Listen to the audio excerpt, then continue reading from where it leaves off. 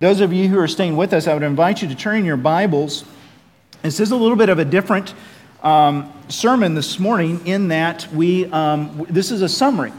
For the last really 8-9 months, we've been in a series working chapter by chapter through the book of 1 Samuel, and so we reached the end of it. Now, if you remember, as we've gone through it, I've reminded you that it's somewhat of an arbitrary break. In the original Hebrew scrolls, the scriptures, 1 and 2 Samuel was not split up.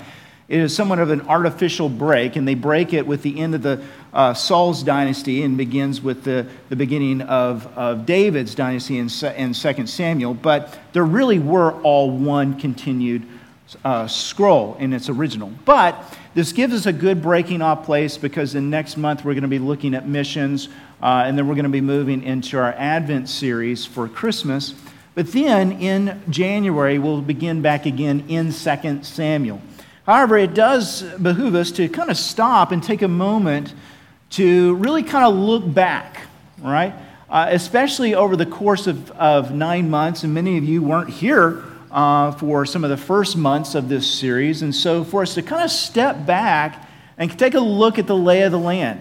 What have we seen? Let's put it all together this morning. And so a great way for us to kind of really approach it and say, hey, how are we going to cover all this material is really to look at a passage that really is kind of a key passage for the entire book. And in fact, it's really a bookend prayer. We're going to be looking at Hannah's prayer in 1 Samuel chapter 2, verses 1 through 10.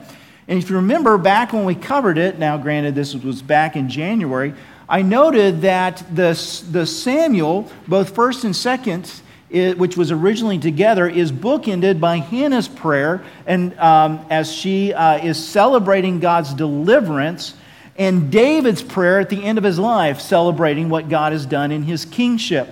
And if you were to look and to compare the two prayers, that they're very, very, very similar. And what they do is they form really kind of a summary of the entire book of 1st and 2nd Samuel. So it's, even though we've already kind of covered the exegesis of 1 Samuel, we've covered its interpretation, so we're not going to get too bogged down in that. It does give us kind of a nice place to begin. And of course, for those of you who've looked in the outside chalkboard, that's what this from these verses that we really kind of had as our summary statement for the series. And so let's just go ahead and read it in its entirety. Hear now the word of the Lord from 1 Samuel chapter 2, verses 1 through 10. And Hannah prayed and said, "My heart exults in the Lord. My horn is exalted in the Lord. My mouth derides my enemies because I rejoice in your salvation. There is none holy like the Lord, for there is none besides you. There is no rock like our God. Talk no more so very proudly. Let not arrogance come from your mouth. For the Lord is a God of knowledge, and by him actions are weighed. The bows of the mighty are broken, but the feeble binds on strength. Those who were full have hired themselves out for bread, but those who were hungry have ceased to hunger. The barren has borne 7, but she who has many children is forlorn. The Lord kills and the Lord brings to life. He brings down to Sheol and he raises up. The Lord makes poor and raises up the poor from the dust. He lifts the needy from the ash heap to make them sit with the princes and inherit the seat of honor. For the pillars of the earth are the Lord's, and on them he has set the world. He will guard the feet of his faithful ones, but the wicked shall be cut in darkness. For not by might shall man prevail. The adversaries of the Lord shall be broken to pieces. Against them he will thunder in heaven. The Lord will judge the ends of the earth. He will give strength to his king and exalt the horn of his anointed. The grass withers and the flower fades, but the word of our God will stand forever. Father, we thank you for your word. We thank you for the truthfulness of your word. We thank you for how you reveal yourself and your might and your power, but also in the tenacity of your love and your grace and your mercy towards us through your word. And so, Father, as we look at your word, we pray that you would, through the work of your Spirit, give us this illumination that we might see your glory in your revealed word. And in seeing it, it might go and transform our mind. It might go into our hearts, changing our very affections, changing our longings, what we call beautiful, what we call good, and ultimately changing in the way that we love. We love you, the way we love our neighbor. And so that it would move forth and it would change not just us individually, but we would be a church that is corporately changed by your word, by your love, that we might reflect your glory into the darkness of the world. Our hope is in you, and may our hope be tethered more strongly to you in this time. In Jesus' name we pray. Amen. You know, I've been blessed to have various mentors throughout the year, and a mentor that God had brought into my life is a man that he's certainly towards the end of his career. He's a person that by most standards would be in retirement age, and yet still very active in ministry. He's a person that part of the reason that was I wanted him to be a mentor to me is because he's just a person that is known for his deep walk with Christ, his deep disciplines, his a ministry that is filled with fruitfulness, a ministry that is kind of cut against the grain in many ways, and a ministry that I found challenges me more and more to trust in the living God. And yet this mentor who has been a believer, not just been a believer longer than I've been alive, but has actually been in ministry, in successful ministry where he's been used by God for probably longer than I myself have been alive. And yet I was so, and you might find this odd, and I'll explain why, but I was so encouraged because this mentor was sharing with me, again, this mentor who's well into retirement age, this mentor who, by all, most people's estimation, would be able to just kind of sit on his laurels, someone who already has a very deep and personal walk with Christ, had shared with me that he was going through a season in which God was shaping him, a season in which God was confronting various idols within his own heart and ultimately bringing him into a place where he is more and more secure in and found his identity in nothing but Christ, and confronting some of the areas of a place where he was not having Christ as his hope. Now, this is a man who has been saved for, like I said, for years, who's been ministering for years. But yet, what he was testifying to was the tenacity of God's grace in his life, that God was not done with this individual. God was not finished breaking this man of his idols. God was not finished exploring the depths of his heart and rooting out sin and putting into its place a love and a righteousness for Jesus Christ. Now that to me is remarkably encouraging. You might say, well, why? Because number one, it gives me hope as someone who is now in my fourth decade and has been serving the Lord for a while that, hey, it's understandable that I too am in this place. Here's someone who has gone way before me that is still struggling with some of the same struggles that I deal with. But it also gives me incredible hope because it reminds me of the tenacity of God's love for his people. It reminds me of the strength of God's love and his commitment ultimately to our salvation. His commitment ultimately to shape us as a people, to reveal his goodness in us. God, as he saves us, is not in any way, shape, or form content to just give us an escape hatch, to just give us a get-out-of-jail-free card, not just to give us a ticket into the amusement ride, which is the kingdom of God, but rather has attached us to him and is committed to nothing less than making us holy. Ultimately, that task will not be realized until we are glorified in the presence of our Savior. But yet, we see his commitment to shape us. And I find that deeply, deeply encouraging. I also find that, quite frankly, as a remarkably encouraging theme as we are to look back at 1 Samuel and see what are some of the big blocks, some of the big themes that we could kind of put together that is really kind of constantly before us in the book of 1 Samuel. And one of the first very consistent, very kind of loud messages of 1 Samuel to his people is this, that God alone is our rock in our salvation. God alone is our rock in our salvation. Of course, we saw that quite clearly in Hannah's prayer. We saw this quite clearly as she is a person who in her despair cried out to God and saw that God was ultimately sovereign, yes, but ultimately the person in whom she had made her rock, her fortress, her hope ultimately. And we've addressed that constantly throughout 1 Samuel.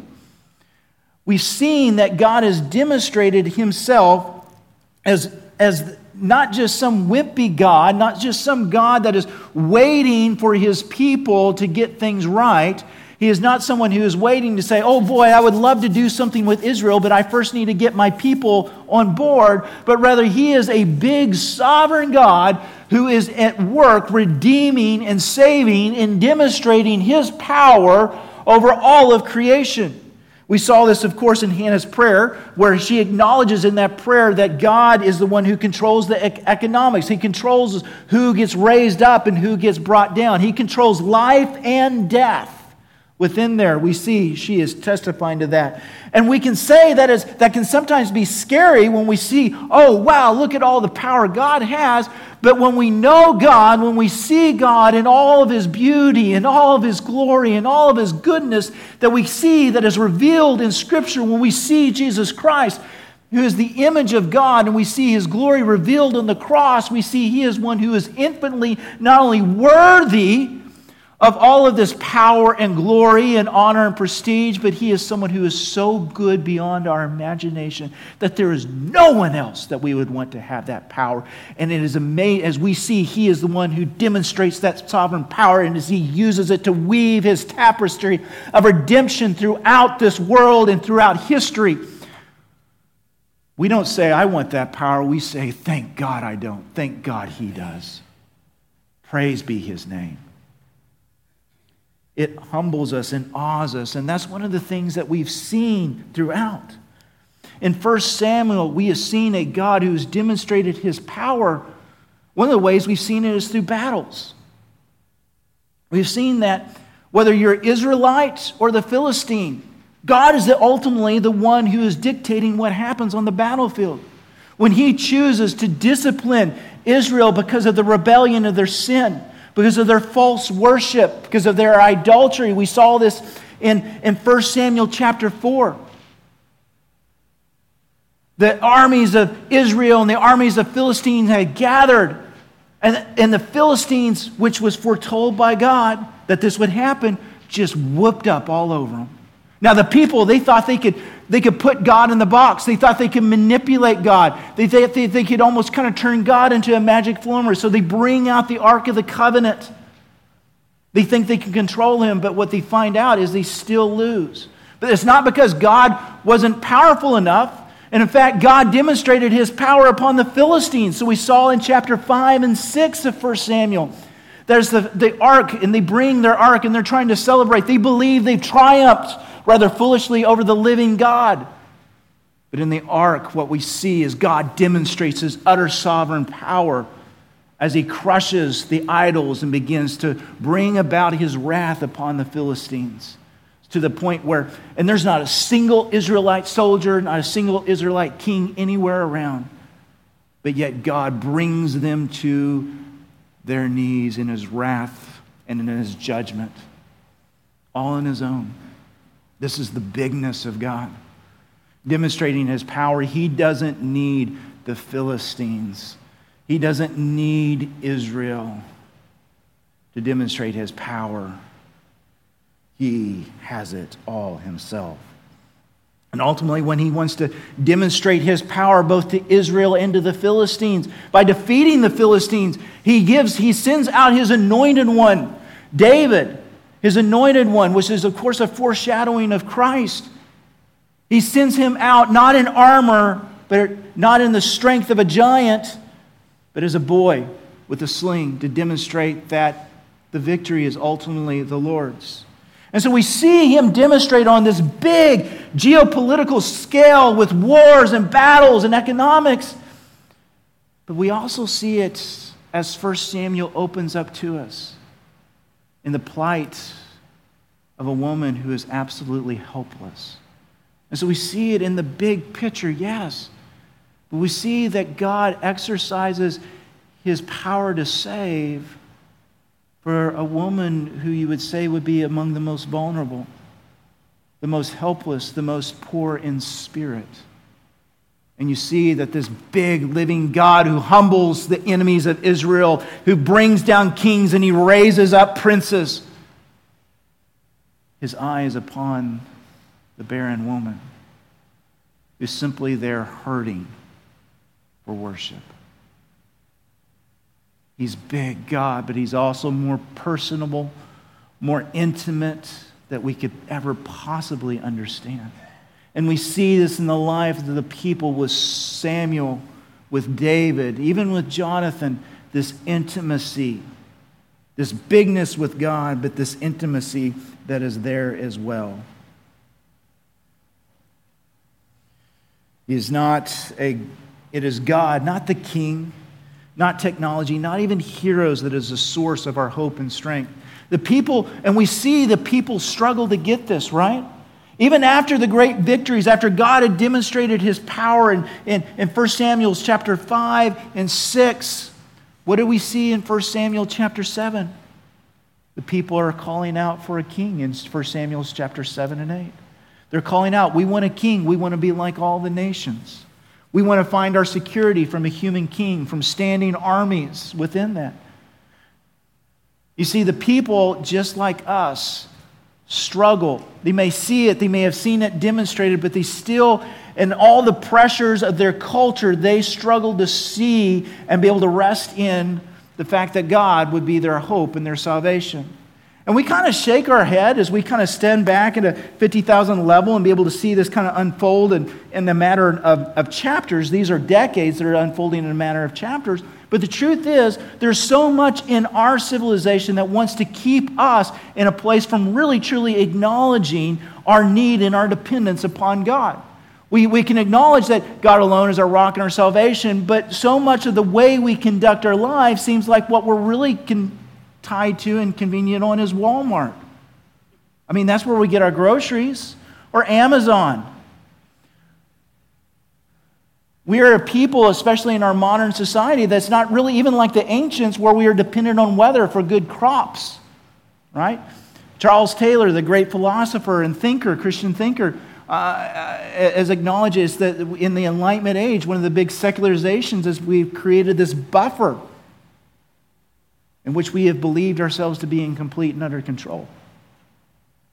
And so we can look and we can kind of scoff and shake our head at the people of Israel saying, why do you want a king? God just demonstrated it. And we can scoff at Saul and saying, Saul, why are you trying to find a hope and a salvation apart from God?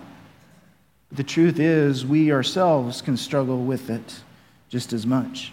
You see, friends, that is something that all of us oftentimes grapple with. We often think that this statement, God alone is our rock and our salvation. We can look at that and we often think, well, that's good for us to understand in the moment of our salvation. Okay, yes, Beau, I have come to this place. I've come to receive Christ. I've acknowledged my need for a Savior and that Jesus Christ is that Savior. I've acknowledged that He, on the cross, paid for the wrath of my sins. He took the wrath for my sins upon Himself, that He died on the cross, that He rose again from the dead. I am a Christian. I am a believer. I have gotten that statement. And that's awesome. Praise God, that is justification. But in the sanctification process, we find how much we often in our lives still struggle to believe that. For most of us, if we're being honest, we're much more like the dad in Mark chapter 9 who brought his son who was possessed by a demon to Jesus, asking, can you save my son? And when Jesus asked him, what do you mean, can you? And the dad cries, I believe, help my unbelief. Many of us in our lives, as we deal with our pressures and our fears, we can come up here and we can sing the song, our first song, Christ our only hope in life and death. And we may have been singing that, and you may have been reading every word that is on there and saying, yes, I mentally affirm this. But the truth of the matter is, the rest of our life, God is going to be moving in us, resting in God as our only hope in our life, and salvation is a continued fight for all of us as believers. It is something that we constantly have to have before us. It is a constant reminder that we need the gospel. We need to acknowledge that we are so prone to find our hope in other things. And when we do so, it becomes like a cancer that spreads throughout, pulling us away from God. And it's a struggle that each and every one of us has. And so when we look at these statements, when we sing these songs, Christ my only hope in life and death, when we see this in Scripture, we don't just allow ourselves to pass over it and say, well, I'm a believer. So I don't need to hear this anymore. Let's just move on. I've already trusted in Christ. No, we come back to this reality again and again, and we ask ourselves, what are the areas where I'm not trusting God? Where are some of the areas? And they're so subtle. So subtle. Yet so seductive. When we look, I'm actually really looking for hope. I'm looking for security. I've got a treasure that is apart from Christ. My hope is my job, my family, my income, my health.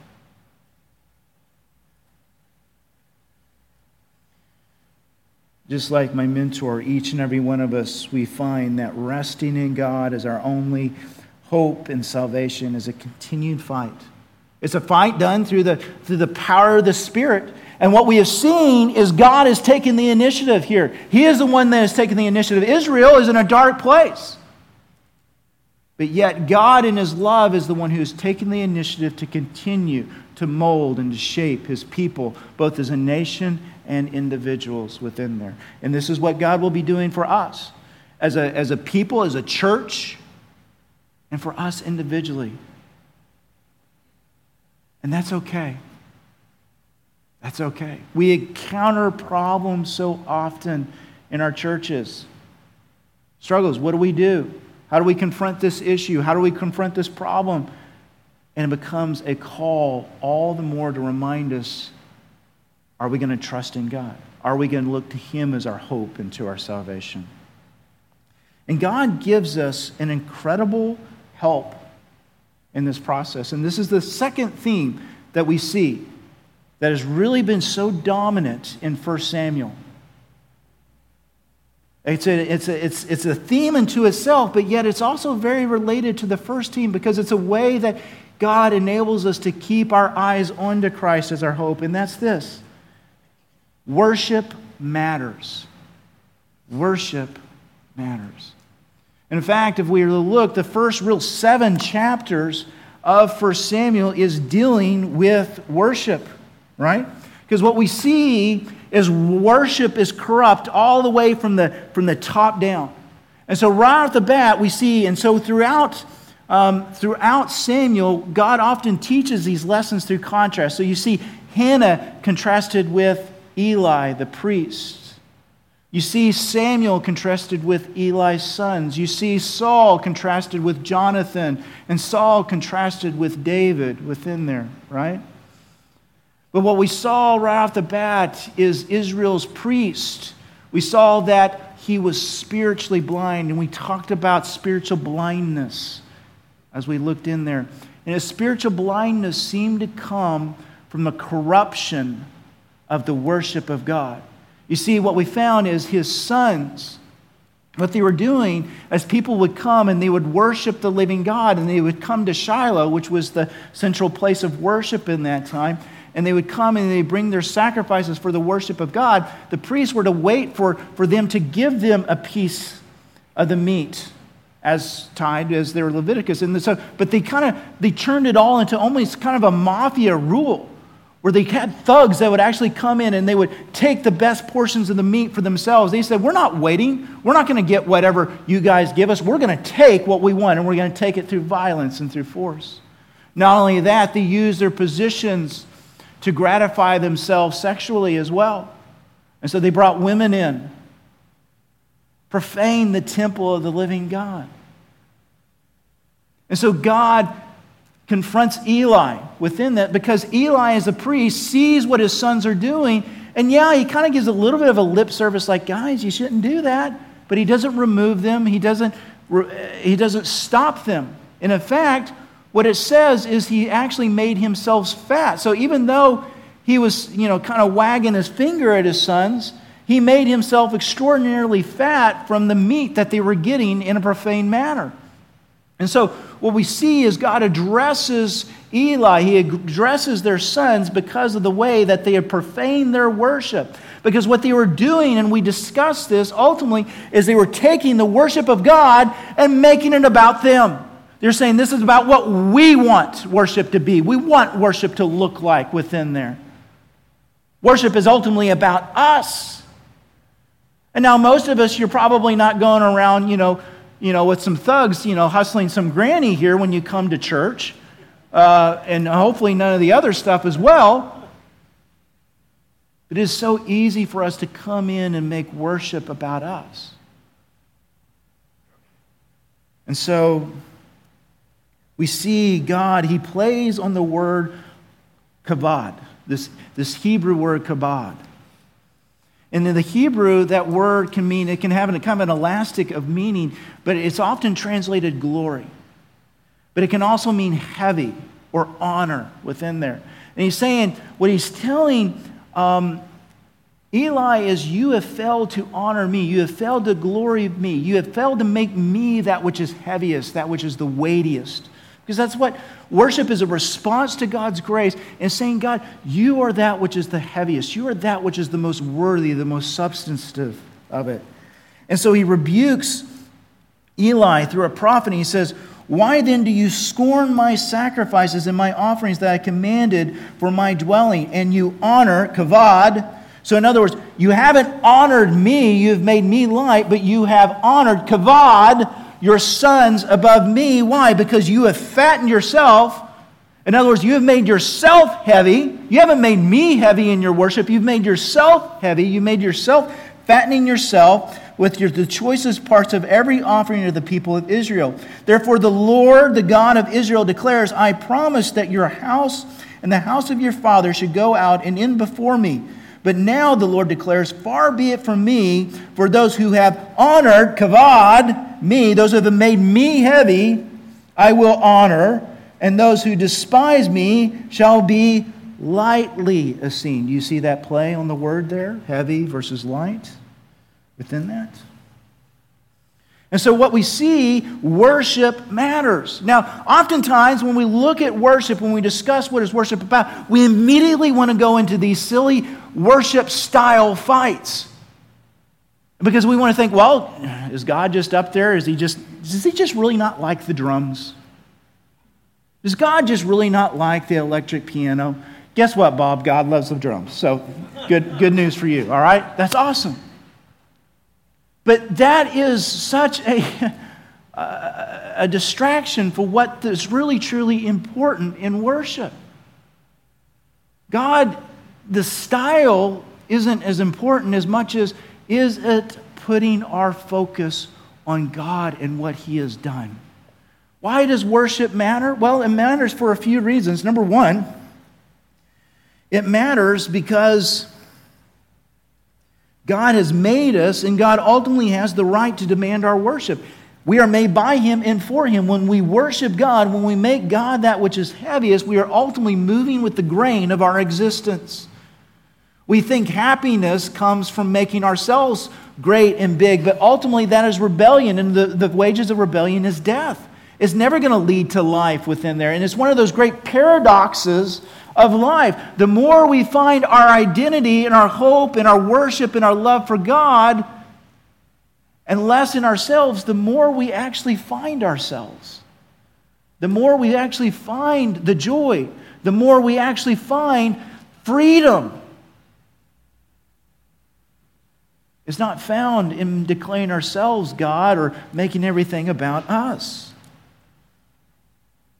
And ultimately, worship matters because God, in His great and His goodness and His glory, is worthy of all worship.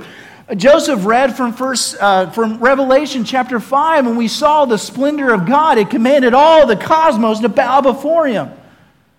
In a very imperfect manner, the only thing I can say is, when I first went to the Rocky Mountains and being an Oklahoma boy where, a hill this big is a kind of a mountain, that just looking at those mountains, all I could do is say, wow. And that was the proper response.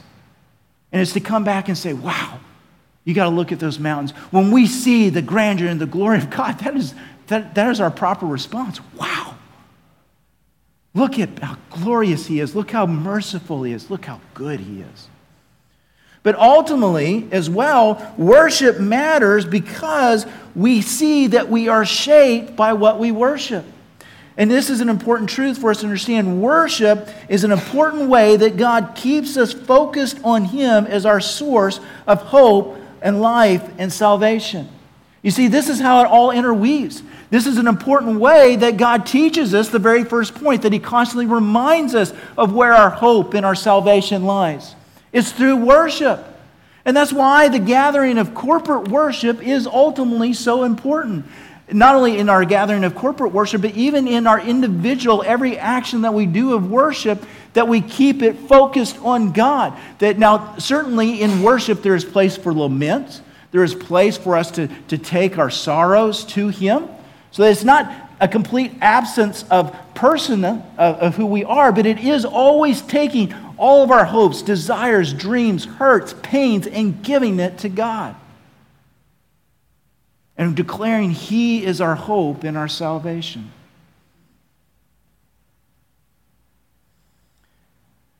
When our worship gets off of that, inevitably, in our lives, God will not be our hope and our salvation, our rock and our fortress. Worship matters. Thirdly, what we saw quite clearly is obedience matters. Obedience matters.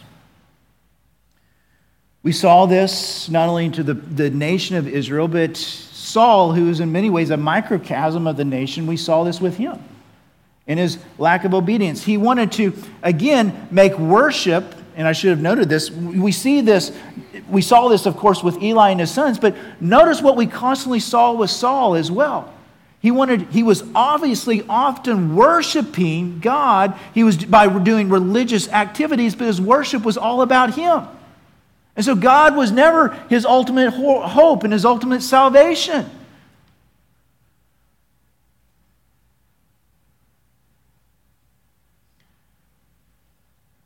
His worship got askewed. Or actually, it was never on the right place to begin with. And what we saw within that, what worship does is it keeps us seeing our life as part of God's story. Corrupt worship that becomes about us, it becomes like what we often said Saul was doing. He had his story, his agenda that he was trying to bring God into. And that led ultimately to his disobedience. And so God called him to obey him.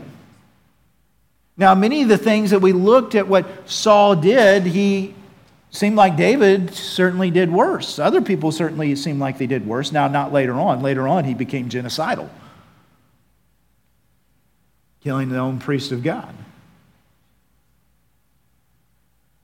But in his obedience, again, he tried to make it about him, ultimately not about making God. And so what we see then in 1 Samuel 15, Samuel confronts Saul with this statement, and Samuel said, "Has the Lord as great delight in burnt offerings and sacrifices as in obeying the voice of the Lord? Behold, to obey is better than sacrifice, and to listen is the fat of rams. For rebellion is the sin of divination, and presumption is the iniquity of idolatry, because you have rejected the word of the Lord, and he has rejected you from being king. Now, this isn't saying, well, worship matters, but obedience is more important. This is saying they work hand in hand. They go together.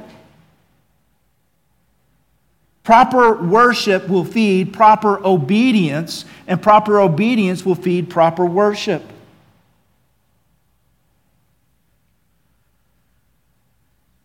When we disobey, once again, it's not because God has set up life into be some sort of strange Japanese game show where He's saying, let's see if they do this right. But rather, our disobedience is our rebellion against the most glorious, good, and beautiful God. And the fruit of that disobedience is chaos. It's death. And as we've said many times, and I don't want to beat this point up, we hit it a lot last week, is the sin always affects the community. When we disobey, it brings God's judgment. Of course it does, because our disobedience always makes a mess of our lives. It makes a mess of God's good world, and a mess of God's good world. And God's holiness demands judgment. But here's the thing, and here's the final point. As we've looked at this, what we have seen is no one really has fully disobeyed in 1 Samuel.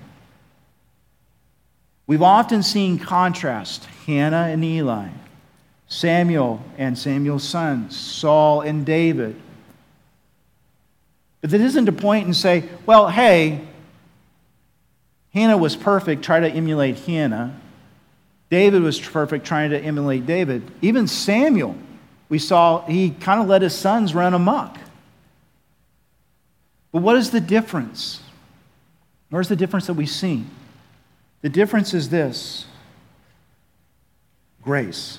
Grace matters. And this is one of the most stark differences and contrasts that we've seen between these people. Hannah, Samuel, David didn't move into a place with God in which they felt like they could manipulate Him, but understood themselves as nobodies. Understood themselves as people who were unworthy, but ultimately had a confidence in the relationship and depends upon God because of who God is and His mercy and His grace and His love. When we see those who were ultimately judged most harshly in 1 Samuel, the way they responded when confronted with their sin, we see a stark contrast. Eli's sons, for example, when they were confronted by Eli, they just ignored him. They seemed to not care. Maybe they didn't even believe in God. We don't know. Maybe they just said, quiet, old man, we're just going to keep doing it. So theirs was a complete sense of flippance towards their sin. They weren't moving to God in grace and mercy, saying, man, we've got problems. Man, I know I need to go and Weight Watchers, but man, I see that steak and I want it. No, they're flippant towards their sin. They don't care. They're just going to do whatever they want to do. But even Eli, and when you read his response to the prophecies of God, it can almost sound kind of pious. It's almost like, well, God's will be done. But there's even in that a sense of flippancy towards the judgment, rather than throwing himself upon the mercy of grace, upon a God who is merciful and just, who, as a priest, knowing the story of Israel in the desert with the golden calf, should have known to throw himself upon the grace of God, but he still hid behind a piety to just say, well, what's going to happen is going to happen. And Saul, of course, never really owned up to his sin. Oh, he cried things out, but you could tell it was very easy from the text to see he was just virtue signaling. He was just the person trying to say, hey, look, what do I need to say to get you to stop yelling at me? You know, I do something wrong to my wife, and I'm a real jerk to her, because that would never happen, right? And I come up to her, and I can tell she's mad at me, and I'm hungry. And because I'm a jerk, I'm like, hey, can you make me a sandwich? And I just say, I know you're mad at me, so what do you want me to say so that you're no longer mad at me and you'll make me a sandwich? I wouldn't want to eat that sandwich, folks. She gets mad when I use those illustrations. She's never done anything to my food, okay? So, but that's just virtue signaling. That's not going to God in grace. David, however, we saw, has done some pretty bad things. And guess what, folks? When we move into 2 Samuel, it's going to get a lot worse. A whole lot worse. But yet, he moves towards the heart of God from the posture of mercy. Not entitlement, not thinking that he's done some sort of magic jig or magic ritual that has earned his place, but rather because of mercy, because of grace. He acknowledges when he sins, and we see this in his very own confessions in the Psalms. Against you and you alone have I sinned. But there's two things that's so important that we see for us to be able to receive and live and understand that grace matters. Number one, our desperate need for grace. But number two, a confidence in God's gracious willingness to give it to us. So in other words, it's not a confidence that we can make God feel sorry enough for us by how sorry we are, but rather a confidence that God will give grace because He is just that gracious. It's a need, a brokenness. I need God. I need grace. And my confidence isn't that I'm going to be able to manipulate God, but because of who God is and the grandeur of His wonder that was proven definitively through Jesus Christ on the cross. That His grace is sufficient for me. It is there for me. Now, this reality that grace matters, it doesn't nullify the other realities of that worship matters or obedience matters. It's, well, if I got grace, what does it matter about worship or obedience? Again, grace isn't a get-out-of-jail-free card. It is a redemption. It is God saying, you are mine. And a freedom from the shame that keeps us from God, but rather enables us to be in the presence of God, that He will shape us, shape our longings, shape our worship, shape our obedience in our very lives within there. It, my friend, what we see in the reality that grace matters is an invitation to life. I'm not saying it's going to be the easy life. There's suffering involved. There's hardships involved. There's brokenness involved, but it is true life. A life in which you are loved more completely than you could ever possibly imagine. A love that satisfies all the deep longings of your hearts. A love that when we understand and we grasp it through the power of the Spirit, we're able to say, why would I want another hope? Why would I want another salvation? Why would I want another rock or fortress? You can't beat the glorious goodness of this God. That brings us back to where we began. How is God shaping you so that He and He alone are your hope? He and He alone is your salvation, your rock and your refuge. How is He confronting your sin? How is He calling you to transform your life through worship? Take a moment. Every eye closed, every head bowed. Ask the Father. Maybe this is the first time for you. Maybe you're not a believer. And this is the first time for you to say, God, I want to believe. I need your Spirit to enable me to believe.